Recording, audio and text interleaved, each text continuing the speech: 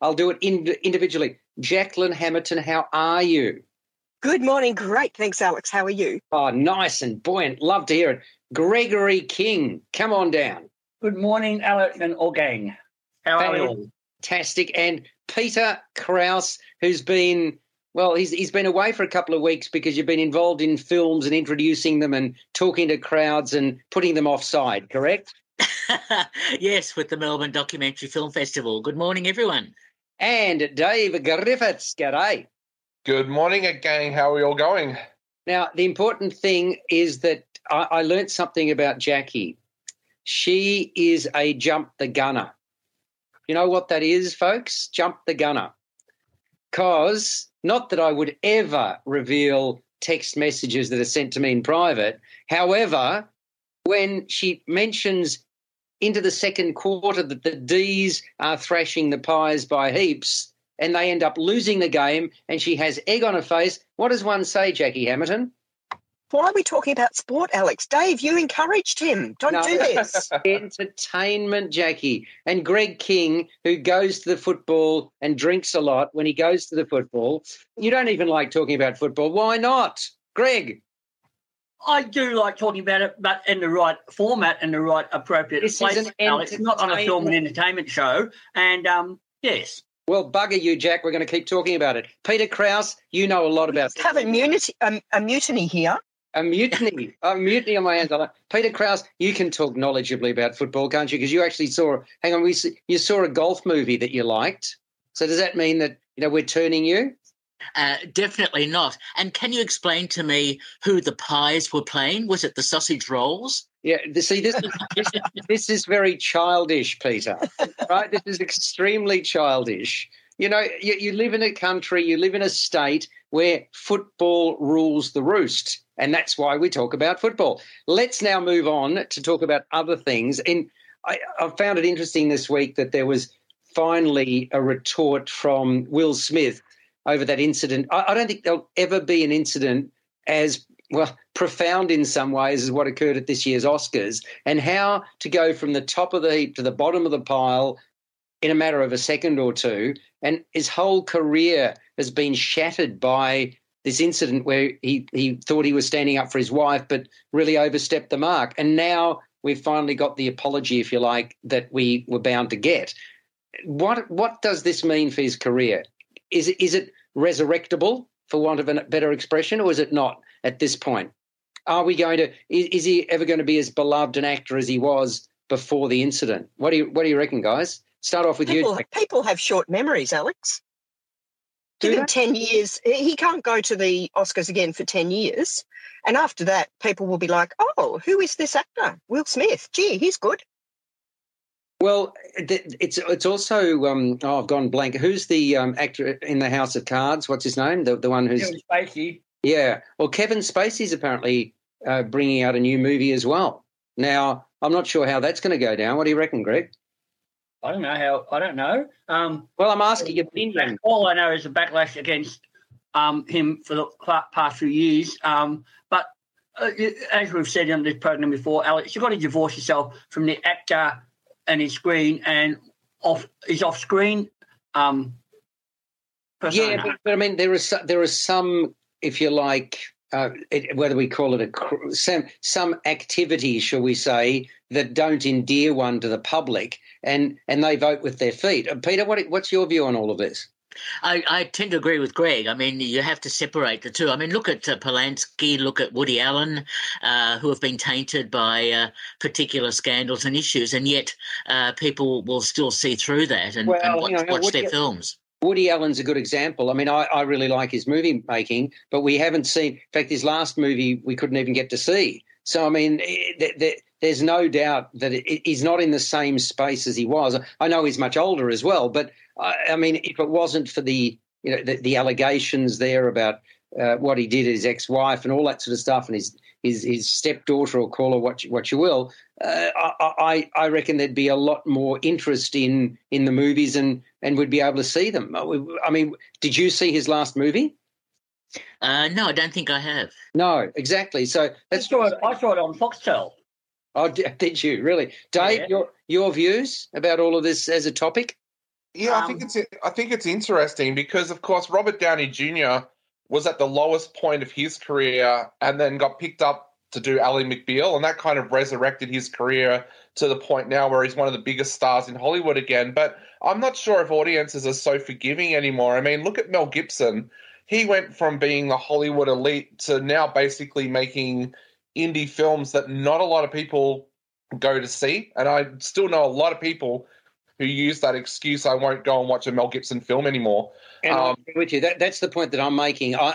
Jackie, you said that people are ready to forgive, after a period of time. I'm not sure that they are. No, Alex, sorry, I didn't say people are ready to forgive. I said they forget. They forget, okay, but that's what I'm saying. And I think for Dave's point, maybe it's not all about the person Mel Gibson, but maybe it's more about the films he's making aren't attracting audiences, and that's why he doesn't have that, why he hasn't risen again, if you like. I think that's going to be the big problem for Will Smith as well, is which studio is going to take that risk, because a film is a product, and of course in the culture that we're in these days with the council culture and things like that, at the end of the day, people do boycott products if certain people are associated with them. And I think the thing that is going to make it hard for Will Smith to bounce back is people are referring to it as a violent act. Now, a lot of people will go, oh, it's just a slap, but it is still an act of violence. So it's very different to what we've seen a lot of other actors and directors do over the years as well. In relation to women, Dave, I mean, they're acts of violence. Yeah, exactly. That's what I mean. I don't think it's going to get classed into the same area as that. I mean, we'll never see Weinstein make another movie, and rightfully so. And I wonder whether Will Smith will find himself in that category rather than the category of an actor bouncing back from a drug addiction or an alcohol addiction where they've done something and turned their life around. So it's all about... He may be very restricted too in the kinds of films that he would be. I mean, you wouldn't have him in a film where he's standing there slapping guys. So it will restrict the kind of film he would be able to make in the future. Well, I mean, it's all about the studios. That's the point that I was making. If a studio thinks somebody's toxic, they're not going to pick up that actor regardless of their previous standing, and then they are resigned to an independent filmmaker or whatever doing something with them. And, I mean, you think about the power of the studio. Think about the movie that wasn't released this week because it was basically supposedly a pretty terrible movie, and that's the Batwoman. Who was the actor in it? Batgirl, yeah, I've forgotten the actor, the female actor. Does anybody know the name, the female lead? I mean, I don't know the name, but they've actually changed why they're not doing it. They've actually dropped 3 projects now because they're saying that it's not fitting into the future plans of the DC universe. I read that. So I mean, how do we believe that that's the real reason? Surely, if the film was good enough, they would release it. I'm sorry. But they've made 1 film and 2 television shows that they've completed and now dropped. Yeah, I know that. So, so hang on. A change of course. They've spent, a couple of $100 million, and then they're not going to do anything with it? Or are they going to release it at a future stage? Or, where are things at? I know that there was a statement. I read that over the last 24 hours or so. But regardless, I'm sorry, I'm going to go back to football. The 3 of you, I just ignore the 3 of you. Dave, you think about what's happened with Adelaide this week, right? How many years after the event? 2018? And finally, we've got the truth, it seems to be, and it's been covered over. Now, I mean, that's all people want, and that's what we really need. We still don't know the truth behind the drug saga, the Essendon drug saga. There's so much that is swept under the carpet, and in particular in politics as well. That happened. Yeah, I mean, if you think about what's gone on in this state over the last decade, there's been cover-up after cover-up. There's been allegation after allegation. We don't seem to ever get the truth. It really annoys the bejesus out of me. It's we're living in this state, and the wool's being pulled over our eyes regularly. It's just not the way that people should perform and act, and yet it happens all the time. And they think spinning is the answer. I mean, I honestly think that the league did the wrong thing by not coming out and condemning what happened. I mean, people's lives have been affected by what happened in Adelaide. And the same thing with a lot of the other discussions that we're having today. It's unconscionable behaviour, and it's been allowed to propagate because people try to wallpaper over things. That's not the answer. I'm sorry. I don't believe in it at all. I think our society has gone downhill quite dramatically over the last 20 years. And I think we're going further and further down into the sewer. That's my honest assessment of what I'm seeing around me. The world's not a very nice place, and people are becoming more and more scurrilous, and they're getting away with things they shouldn't be getting away with. And coming back to acting, I mean, you've got to believe in the actor. You've got to want to go out and see somebody. Now, I know a lot of these images are manufactured, but you think about if you think about sports people, for example, and you correlate that to acting and so forth, you think about a 25-year-old actor, 25-year-old sports person who's probably the most beloved figure, who's now retired from tennis, right, after having won 3 majors. She did everything right. She spoke her truth. People believed her. She didn't want to big note herself. There was a humbleness about her.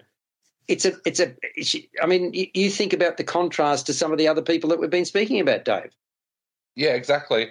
And that's why I think companies do need to be honest, but how do you know when a company is being honest? Like you just said with DC Comics have made a statement about why they've dropped that movie and 2 television shows, but no one seems to be believing them. Yeah, well, and that's because people spin all the time so much that you can't. What's fact and what's fiction? There needs to be a definitive comment made.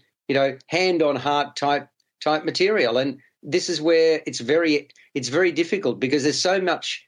If you think about the digital world, there's so much that can be manufactured. You put a photograph of yourself up there, has it been photoshopped, right? All of those sorts of things. What is truth? Is it a perception of truth? Is it your truth where your truth is different to mine? There's so much these days that can be manufactured by technology. People can be brought back who are dead, right? And we see them on a screen and so on. So, I think the concept of truth itself is a rather interesting one. Having said all of that, my name's Alex First. You're listening to First on Film and Entertainment. And Jackie Hamilton, you're still it's an inexcusable act to say the D's are thrashing the Pies. Let's get on to movies. We are going to talk first up about a film. What's that film that you really like, Jackie, that one about everything, everywhere, all at once, together, whatever? What was it called? Did you never see that, Alex? I did. Everything. Okay. Yes. So what's it called? What about it? Everything, everywhere. Well, there's something in common between that and Bullet Train. There's a lot of what, you didn't see that? You didn't think there was anything common between the two? Not really. Okay. It's frenetic, but yeah. Well, that's it. Now, there's so much stuff thrown at you that you don't believe. That's what I'm getting at. It's a really wild ride, Bullet Train, and the Japanese market. Look, they should lap it up. They will lap it up. It's a very long movie. It didn't need to be 126 minutes, and it's MA rated. And it basically starts like this: a young boy lies bloodied in a hospital bed. His grandfather berates his father for not looking after him. Then the action moves to an unlucky assassin played by Brad Pitt. And he is targeting a silver briefcase on a bullet train travelling between Tokyo and Kyoto. That might seem relatively straightforward, but the resultant plot, which links back to the kid in hospital, is anything but. At its core, vengeance. And we're talking about involving competing hired guns, trying to outsmart one another, and extreme violence. Mind you, because this is a comedic action thriller, the key protagonists, well, they could be knifed, they could be speared, they can be riddled with bullets, but dying, no, that's a long shot. That's the sort of movie that this is. And I suppose it has to be that way to maintain the frenetic pace that Bullet Train establishes. There's no let up. More and more and more is thrown at us. And as new characters are introduced, their names, well, they're writ large on screen, literally, right? They're sort of telemated. So you got names like Tangerine, Lemon, the Hornet, the Wolf, Ladybug, and on it goes.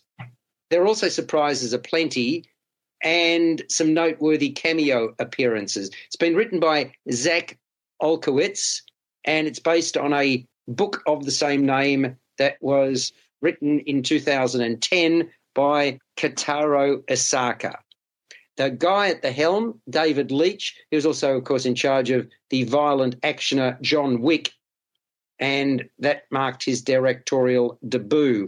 So what I can say about Bullet Train is the production values are mighty impressive. It really is a stylish thriller, Dave, is it not? It is, and I think it actually harks back to directors like Guy Ritchie. It has that real Guy Ritchie feel to it when you're watching the film. And, of course, David Leitch, a lot of people are excited about this film coming out because he did the first John Wick and then hasn't done any of the others. And a lot of people who are fans of the franchise have said, not interested if Leitch is not involved with it. So this is really good to see him doing something else. I really, really enjoyed it. I did notice the length, though. I have to admit, it could have been shorter, but I love Leitch's style, and I love that Guy Ritchie-esque feel that goes all the way through this film as well. Now, Peter, I have no idea what you're going to say about Bullet Train. I mean, it is nonsense, isn't it, in terms of plot? Absolutely. Look, it's an over-the-top fantasy, and I must say the frenetic action, which, unlike Everything Everywhere All at Once, which had a real point to it and was very well-constructed film and very clever in many respects, this one, Bullet Train, is just part of this new genre or subgenre of films like The Grey Man and a number of others where you have lots and lots of action, violence, mayhem, and people not dying and resurrecting and all sorts of things happening without really very much point to the storyline. So, I mean, it is enjoyable in the sense that the production values are quite superb, and especially seeing Brad Pitt floating in the train at one stage. and that's highly plausible, isn't it? Of course it is. It's just total reality. Yeah. But it's good to see Sandra Bullock. It's good to see a whole range of Asian actors in there as well. Look, there's much to admire in the film in terms of its production, but very little to admire in terms of the five assassins trying to outdo one another and seeing who survives at the end, which is also predictable and repetitive and lacks, I think, a particularly strong storyline. Yeah, I would agree. What about you, Greg? Did you like it or not? This is actually one of those films that actually improves on the book. I read the book a few months ago, and it was a bit hard to make sense of it, what was going on there. I thought the film made it a lot more understandable there. And I like the way David Leitch has mixed comedy with the violence there and the jokey relationship there. I like the way that some of these characters and their quirky foibles were brought to life by the ensemble cast there. In the book, most of the characters are obviously Japanese. Here they're played by a top-notch cast of Caucasians there. Didn't bother me at all there. And as you mentioned before, great production design and cinematography and editing by Leitch's regular collaborators there to give it a frenetic pace. It runs off the rails at the end, literally. Yes, it does. But I thought it was quite good. And I agree with Dave. It's got that sort of Guy Ritchie feel about it as well, with the way it sort of unfolds and it's fast-paced there. And I like the relationship between Aaron Taylor-Johnson and Brian Tyree Henry as the sort of assassins, Lemon and Tangerine, who I thought their byplay and repartee added something to the film. Yeah, I mean, they're touted as being twins. Of course, they're not. They're brothers in arms. That's probably the best way. They're actually adopted brothers. They're adopted brothers, yeah. Well, I mean, I've got to say that I struggle to actually understand them because they've got this Cockney accent, haven't they? And they bicker. But did you understand all they were saying, Greg? Got the gist of it, which is all you needed. All you needed because basically, Flashbacks gave us all the backstories of all these various characters, where they're coming from. Jackie, did you understand them? Yes, I didn't have any trouble understanding them. Was I the only one that Nadine and I, Nadine being my wife, we both looked at each other and said, "Huh? What?" There was. You don't watch enough British comedy on TV, perhaps. But did any of the rest of you have trouble with the accents? No. Okay, so it must have been us. Maybe you needed that woman from Flying High who could speak jive to help you here, Alex. Very, very good, Greg. Have you got a problem with a Cockney accent, Governor? Yeah, exactly. Now, okay, so Jackie, you being a very unusual individual, did you like Bullet Train? No, I didn't like Bullet Train. I really loved Bullet Train. No. It was great fun. I mean, come on, lighten up. It was a comedy. Okay, it was violent and it was an action film, but it was basically a comedy, wasn't it? And I love a comedy. I laughed out loud. But hang on. You don't know. Let's be honest. There's a lot of French comedy you don't like. Yeah, well, that's not good comedy. This was good comedy. This was funny comedy. This was dark comedy. The language in this was fabulous. And I don't think any of you yet have mentioned Brad Pitt in detail. No. Like, such a great character, this kind of almost... he plays Ladybug, we should say. That was one of the... Ladybug. Yeah, okay. And of course, the story all kicks off with him. And he's kind of this laid-back, almost hippie style, sort of what am I doing here kind of personality. And it was, he's the linchpin for the whole film. He's really funny. But so many in the cast have great individual roles. I couldn't even name them all, but even and I would have liked to have seen more Japanese in the cast as well. But the Asians who were in there, it did come out with quite interesting little quirky personalities, such as the girl pushing the trolley through with the food and snacks on board. There wasn't a lot I didn't like about it. I had to look away once or twice with the violence, which I certainly equated to a Guy Ritchie in my own mind. But it was the language. It's a really good script. It was very funny. You know, I'm not Carver. I'm just filling in, Brad Pitt says. You know, I'm just filling in. And he's gone through all this. And if you're going to mention, Peter, the slow motion of Brad Pitt or Ladybug going through the train towards the end, you've also got to mention the way that it was almost the whole film was replayed fast forward from the point of view of the water bottle. I mean, that's genius. It was funny. Do you remember that? That was so funny. Yeah, I agree. That was so creative.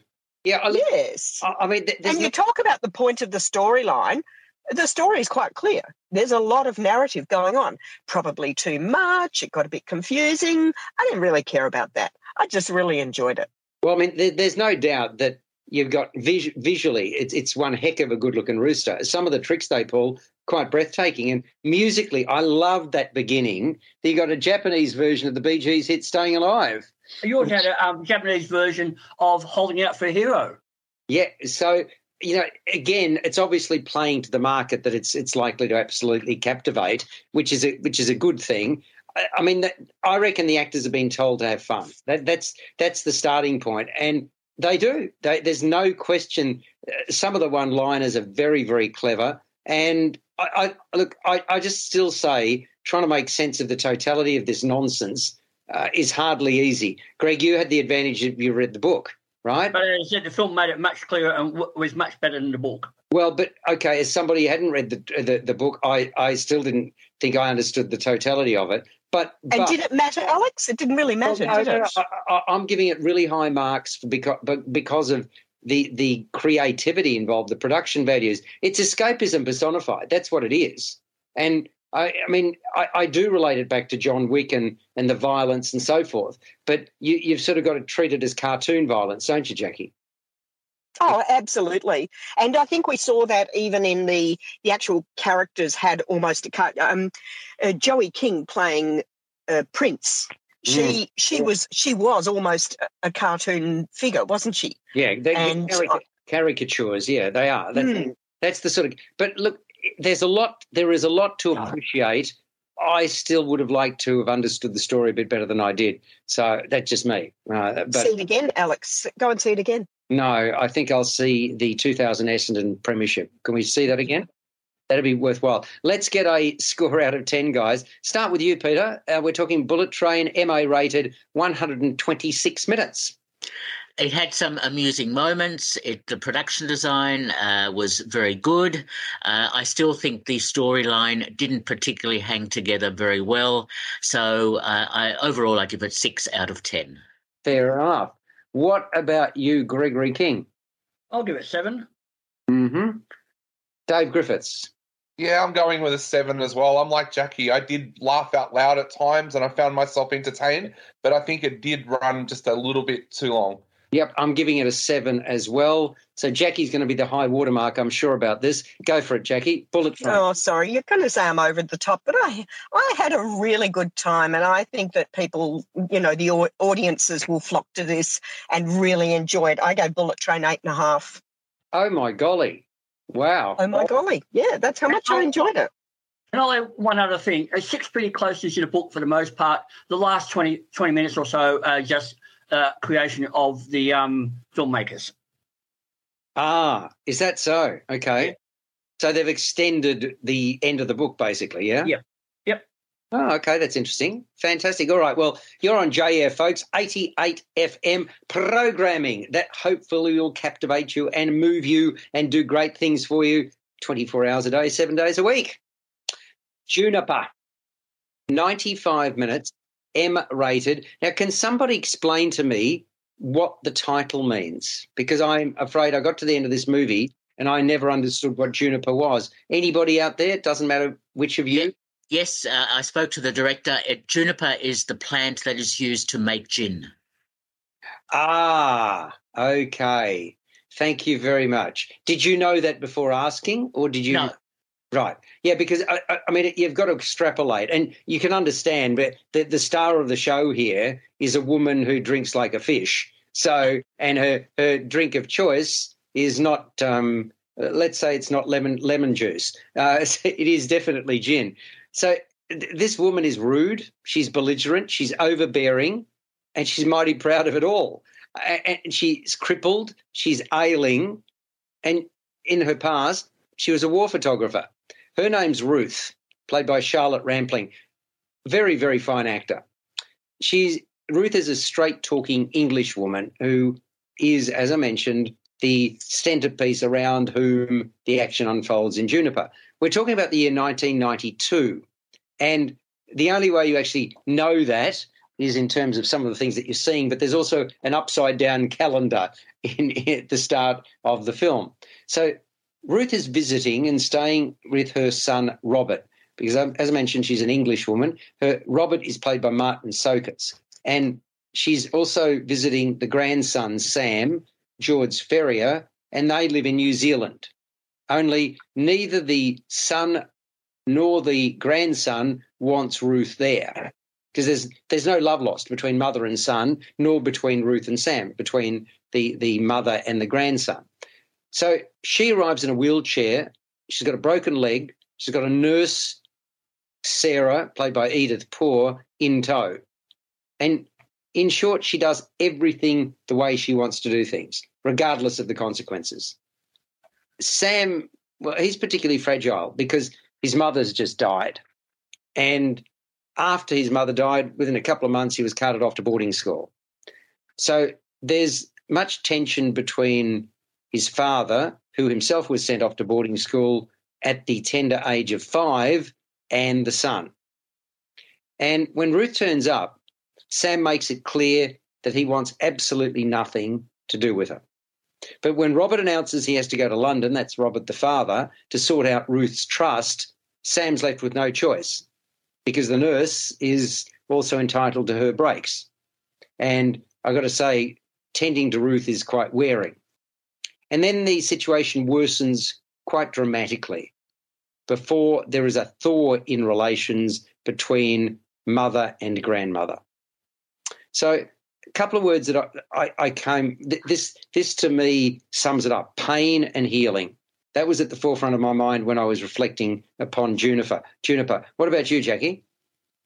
I was fully engrossed in the film Juniper, and I think that's primarily thanks to Charlotte Rampling, who just completely lives this role. She's just brilliant. Whenever the camera's on her, it's just, she just, exudes this the character that she is, but she does it so well. Fruity language and full on, and she's she's a really interesting person, young at heart, and I thought she was terrific. And Sam, and I'm struggling to remember his name. Oh, sorry, the actor playing Sam. George Ferrier. George Ferrier. Yeah. George Ferrier. He was just about her equal in this. The young very, guy. Very impressive. I loved the way, set against the New Zealand landscapes, of course. I just was really engrossed in the way their relationship developed, because they're so alike. They, sparked off against each other at first, of course, and push each other's buttons. And then you could, obviously this was the gist of the film, the way that they, do come together. But I loved watching the progression of it and how they went about it, and bringing other people into the scenario, his schoolmates, creating, situations that brought them out of themselves, and then I didn't really like the end of the film, but I won't say what it was about. It just shifted for me. But as a film about two really interesting characters who are dysfunctional, forced together, and develop a relationship and such a deep fondness, I thought it was a very special film. Jackie, would you agree that, I agree that it's a really quality production, and performances, stellar performances, no question about that, but it follows a largely predictable arc. Yes. I could see it very early on, and it didn't surprise me in any way. But the performances were great. We talk about the cinematography. Wow! The settings. Look. Whenever you do something in New Zealand, it's a beautiful country. So you've got the advantage to begin with. But, the cinematography was terrific. There's a number of important reveals that the film has that provide insights into the key characters. You've talked about Rampling. She does haughty with distinction. Really fine showing of rage and resistance as far as I'm concerned. Peter, what do you reckon? Look, I agree. I spoke to the director about the film, and it's largely autobiographical, not completely, but it's based on his own experiences when he was at school, and he had a grandmother in a similar sort of situation with those sorts of fraught issues. And what this film deals with is very much two people at, I suppose, at very strong turning points in their lives, where how their lives will continue, if they will continue, because of course the young man is suicidal, as we discover in the film, and Charlotte Rampling's character is oh dear, it's also very unwell. It's about to cark it on live radio. Oh my goodness, that's no good. No. Okay. Rise above the cacophony, Peter. Rise above the cacophony. Good name for a film. Anyway, so the dramatic journey that I suppose these characters follow is the important part. Yes, it is to some extent predictable, but I don't think that matters, because it is so very carefully shot, so beautifully performed, and really has something to say about different generations, about lives, and about how people cope when they know that they are at a particular turning point in their particular lives. So, look, I found this a very strong drama and was very impressed by it. And I must say, the amount of gin that was drunk in the film is incredible. Yeah, it was, absolutely. But I'll take issue with one thing you mentioned. I do think it matters if you know the arc, if you know the story arc. Because it's such a quality production, a little bit more effort, a few surprises, whatever it might be, would have raised this to even higher heights, pardon me, as far as I'm concerned. Surely you can see that. I don't necessarily agree. You're not going to have every film being so original that it's going to surprise you and have a different ending or conclusion or plot development. You have to go with genre as well, and whether films are strong in the genre that they're set in. And I think Juniper is an example of a very strong drama genre film with a very strong arc or journey. Peter, do you remember, and a different genre entirely, but do you remember On Sondhi? Right, that movie? Yes? Yes. I mean, that blew my mind in terms of the reveal at the end and so on. And, surely that's about creativity as well. And when you say, well, all movies can't be original, I understand they can't be, but surely that's the objective of a filmmaker, to make something that you can't necessarily chart the path and put building blocks along the way. That's the point that I'm making. No? Look, that might be a nice aim for some filmmakers, but there are so many genre films and so many other films that are very good at following a journey into their logical conclusion, I suppose, and you're not going to have total originality.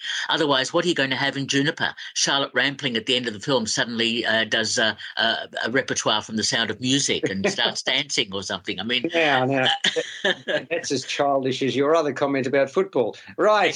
Thank you very much. Okay. Let's get on to Dave. Your thoughts about Juniper? Yeah, I thought it was a beautiful film. I do agree that it was predictable in parts, but I thought what was so special about this film was that it explored the relationship between a grandson and a grandmother. We don't see that very often in cinema. We see a lot of father-son stories and mother-daughter stories. I thought that made this film really special, but I was absolutely blown away by the performances as well of George Ferrier and Charlotte Rampling. I said in my review, George Ferrier reminded me of a very, very young Heath Ledger in some of the films that Heath Ledger made early on in his career. Charlotte Rampling, I take my hat off to her. I love her as an actress. I love the fact that she can go and make a French masterpiece like Young and Beautiful, but then also go and make something like Street Dance or a Vin Diesel movie in between. She's such a versatile actress. And she doesn't seem to have that qualm about, no, I'm not going to do that movie because it's a genre flick or it's a popcorn flick. Loved her performance here. Together, Charlotte Rampling and George Ferrier, I think, is what makes this film so special. I've got to say, Martin Sokas, he does a very good job. It's a smaller role, but he really brings that distance to his persona. And also, to finish off the quartet, Edith Poor as Sarah, the nurse, she shows empathy, which is what you'd expect of Ruth Scarer. But, I mean, no question, Ferrier, a breakthrough role, really strong impression, the vulnerable youngster teetering on the edge, Greg. You haven't seen this one yet. No, that's true. You will see it, no doubt. It's an important film to see. I mean, the cinematography, I should say, is Martin Williams. The soundtrack's really good too, isn't it? From Martin Perkins and Marlon Williams. That, just to give them a bit of credit, really thoughtful, reflective work. Moments of tenderness, compassion amongst all the barbs and the vitriol that's thrown around here. It's called Juniper. It's M-rated and it runs for 95 minutes. Let's get a score out of 10 from you, Jacqueline. Oh, I gave Juniper a 7.5 out of 10. So are you okay? Your voice is breaking. Thank you so much, and I do apologise for that outburst. I was desperately trying to mute my microphone, and it only happened on the third time I attempted it. I'll live. Does that mean I will live?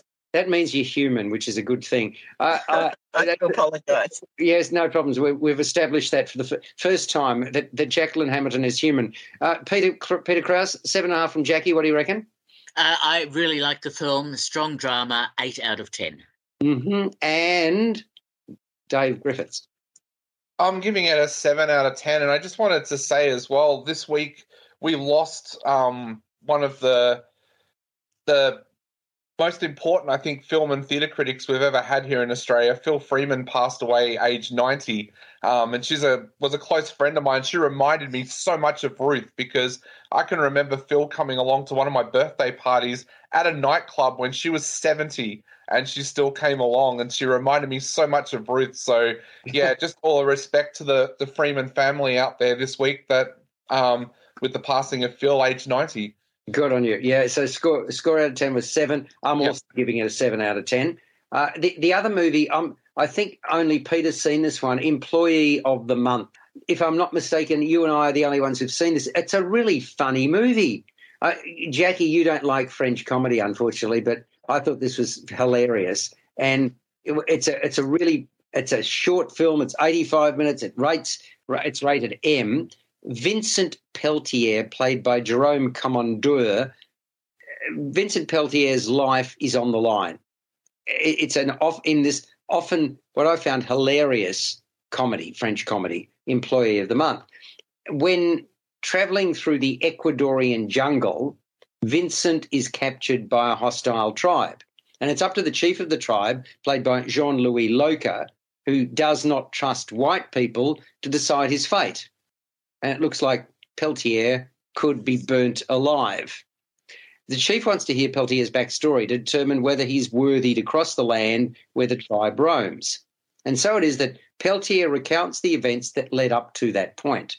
So from a very young age, like his dad, Peltier dreamt of securing a public service job. Now, who amongst us has had a public service job? Greg, have you? Well, depending on whether you call Telstra or teaching public service. Well, I would have thought Telstra. Telstra used to be owned by the government, didn't it? At some time. So yeah, I mean, I don't know when you were employed by them, but I mean, was it a cushy job or not?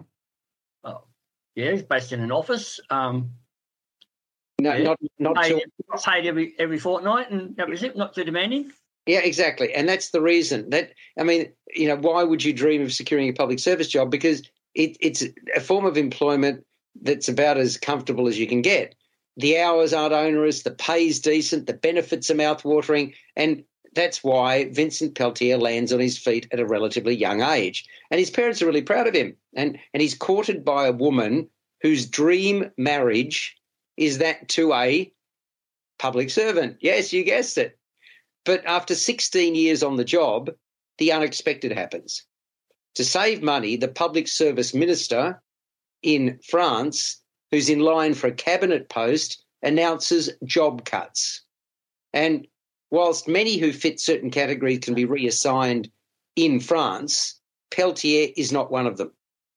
Still, with the help of a crafty union leader called Michel Guignard, played by Christian Clavier, despite having a target on his back, Peltier finds a way around the system.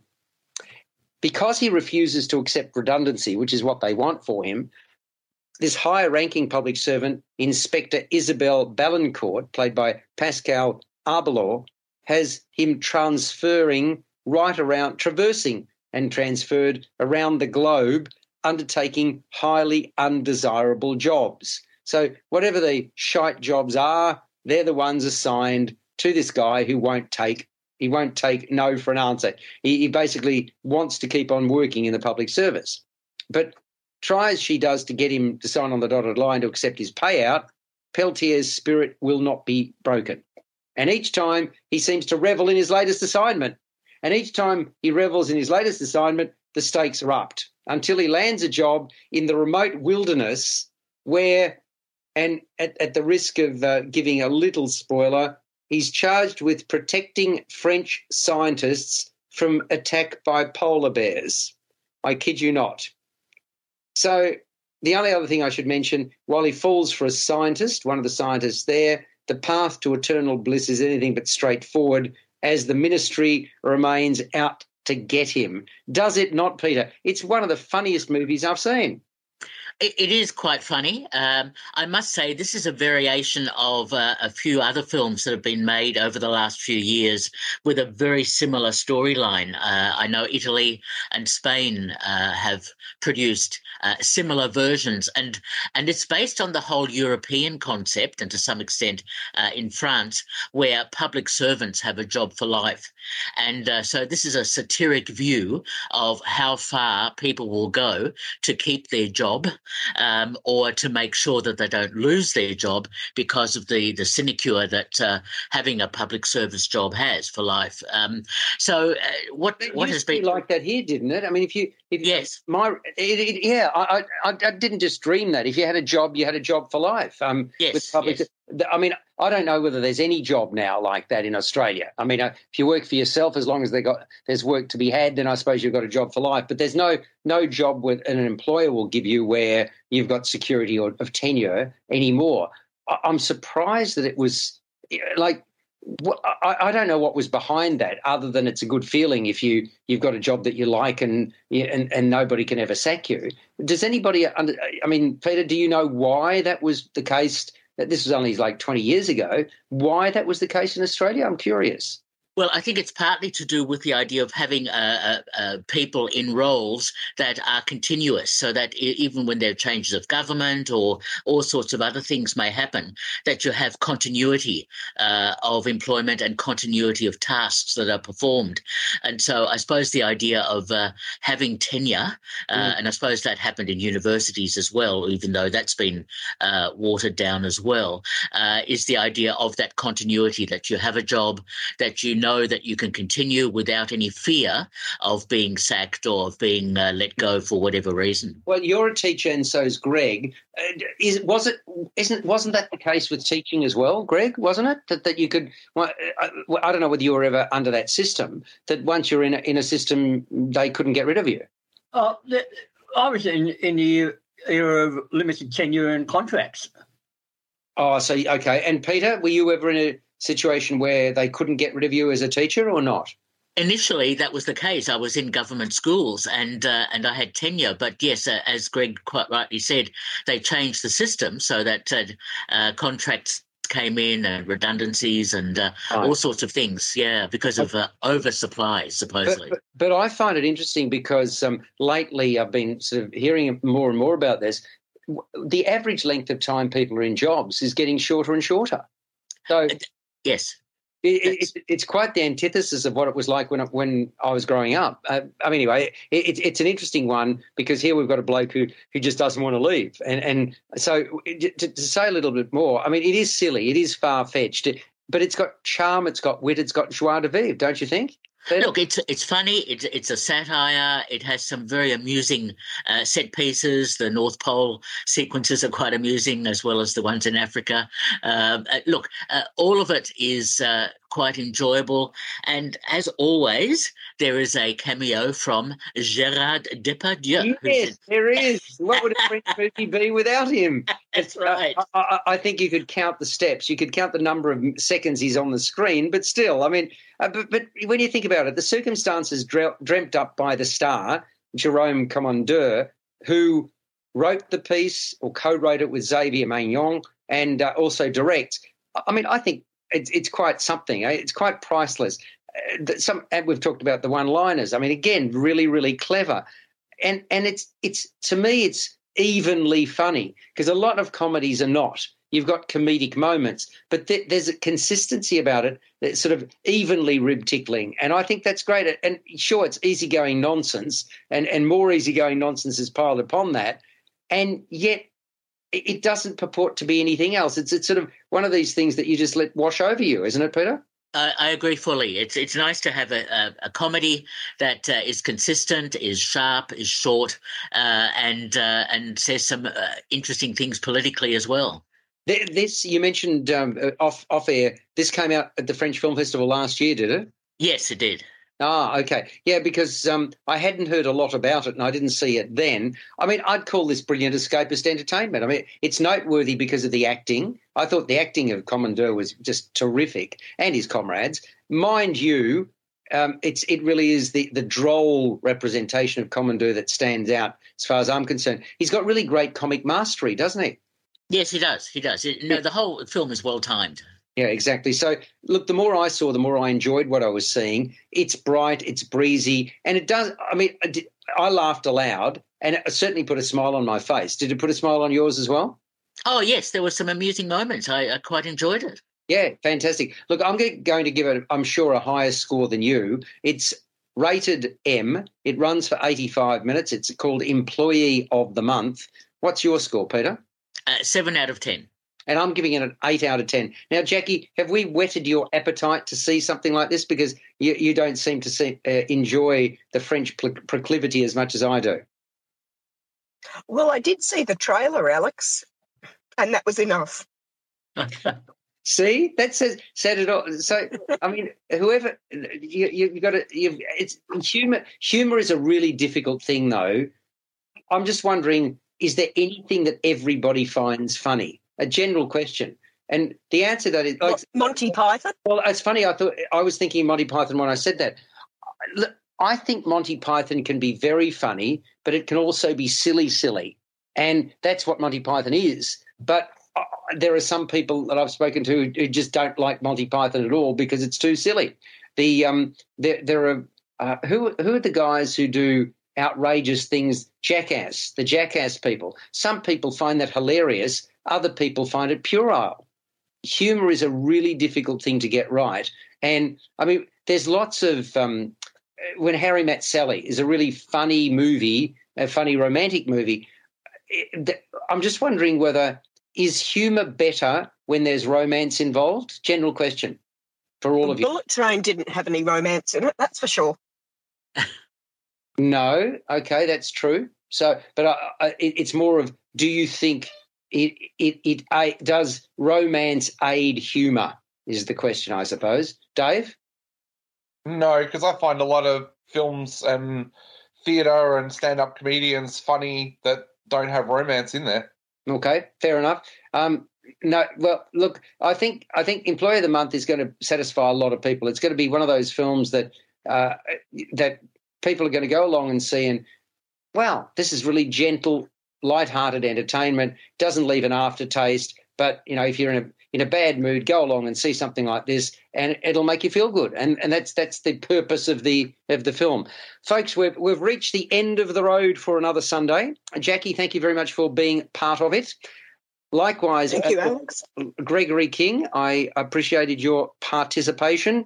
And Peter and I, Peter, you didn't disagree too much today. What's going on? Have you turned over a new leaf, have you? No, but I might open a branch office. Thank you. And can I recommend the Melbourne International Film Festival? Yes. In fact, we should do that. One film you've seen, MIF is on. There are how many films this year? 200 and something, is it? Or is it more than that? It's about 300, I think. 300. And you've seen a particularly good film. You've only got a few seconds, but go for it, Dave. Yeah, I saw The Stranger last night, Joel Edgerton's brand new film. Blew you away? Absolutely brilliant film about How to Catch a Killer style film where Joel Edgerton plays a police officer.